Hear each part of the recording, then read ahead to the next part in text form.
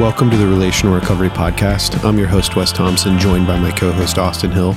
Today, we're in part 4 in our conversation. We hope you enjoy. It's pointing out, again, and highlighting, I can't control what other people say or think or do around me. So that right there, it's real. So again, it's kind of like it's bringing it back again, and it's not selfishness or self-centeredness to be able to be self-controlled, because being self-controlled is one of the fruits of the Spirit. It's a good thing. It's something Jesus wants us to have. So being self-controlled, if that is the goal here, because it really does define and kind of weed out the things that actually matter. And what I mean by that is, like, let's say we've identified something that, like, the actions of a friend, we are not in control of those. And so if I want to do something, well, what do I want to do about my friend who is out of control? I can be present to them. I can be steadfast in my values. I can say things that need to be said. I can have the courage to point out things that are inappropriate. I can remain consistent in what I hope for them in the future. I can tell them I love them. I can forgive them. Those are all things that I can do to address an out of control friend, but I can't control them. But if I know, like, it's much better knowing it's like, hey, these are a list of things that I can do with and for my friend. And I have to be okay and be at peace with what the outcomes are when they're outside of my control. And that's hard. The language I like that I've stolen from others is, we can't control others, but we can push them. And I think that as people desiring to grow, I want to be pushed by people to become better, and I want to push others to become better.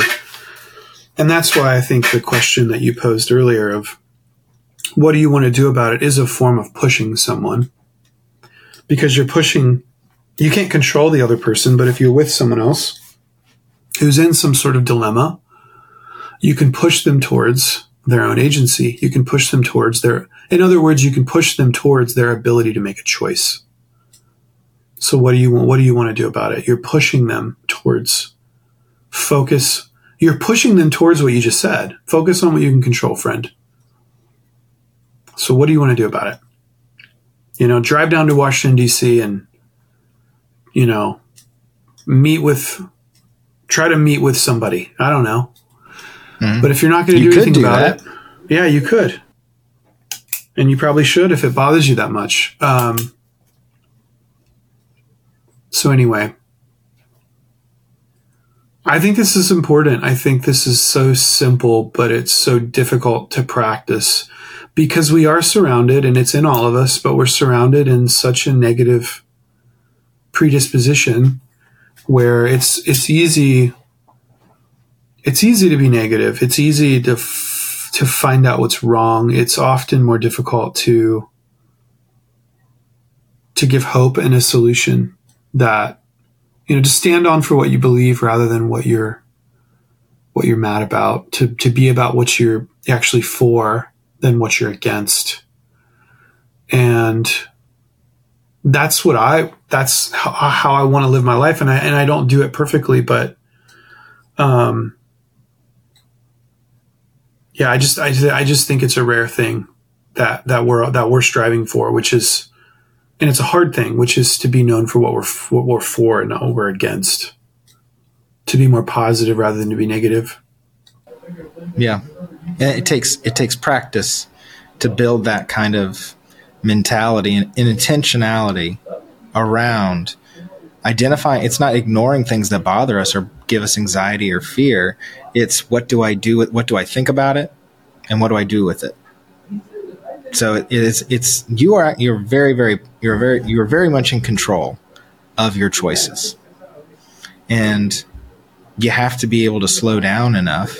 And that's what this 5-minute practice can help you with, especially the writing down, is it slows you down instead of having a racing mind, because you can only write with your hand so fast.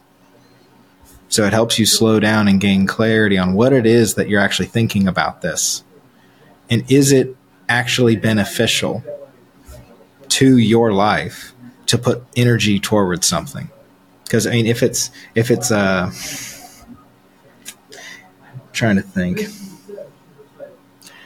If it's something like polarization, just in anything, if someone's going to like, I'm going to argue about this, like that's a choice that person's making, that I'm going to choose to argue and be upset about something and take everything to an extreme. That's a choice that person has. And if that is something that bothers you, then the thing that's within your control is to not be polarizing.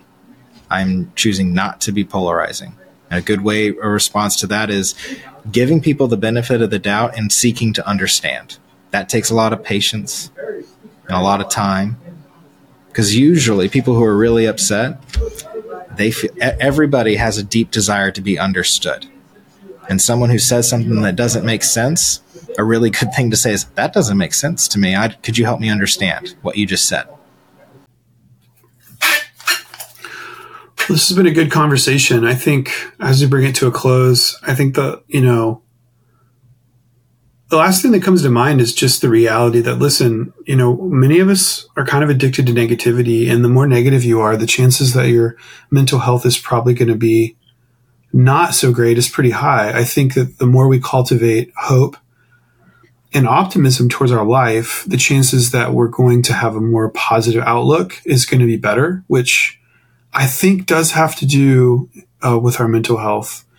I'm not saying that there aren't biological factors at play and that some people are predisposed to struggle, but I think the more that we can cultivate hope and optimism, the better off we're going to be in focusing, again, like you said, on what we can control and trying to take those kind of 5 minutes, if you're just getting started working through some of this, like just to slow down enough to write down what you're thinking. Because I love the point you made earlier. Like, we can't control what happens in this life, but we can control our response to it. We can control the choices that we make and how we respond to what happens.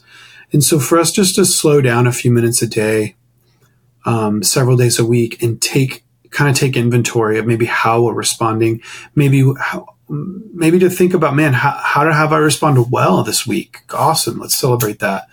What are some areas that maybe I responded not so well that I want to work on? Okay, well, let's be specific, because if we never get that specific, the chances of us growing and getting better is slim to none. So we've got to take that time to reflect and to think about how we are showing up in these moments and how we might want to improve, and then to continue to cultivate the hope that Jesus gives us, that we are being invited into a more restful, peaceful place. There is hope. There is hope of change. There is hope of a good life. There is hope of relational flourishing.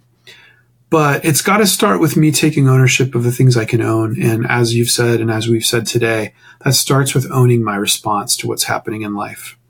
And the more I can take ownership over that and not try to own all the things that I can't control, the better off I'm going to be, and probably the better off my mental health is going to be. Thanks for listening to this episode of the Relational Recovery Podcast. We'll be back soon with a new conversation. We'll see you then.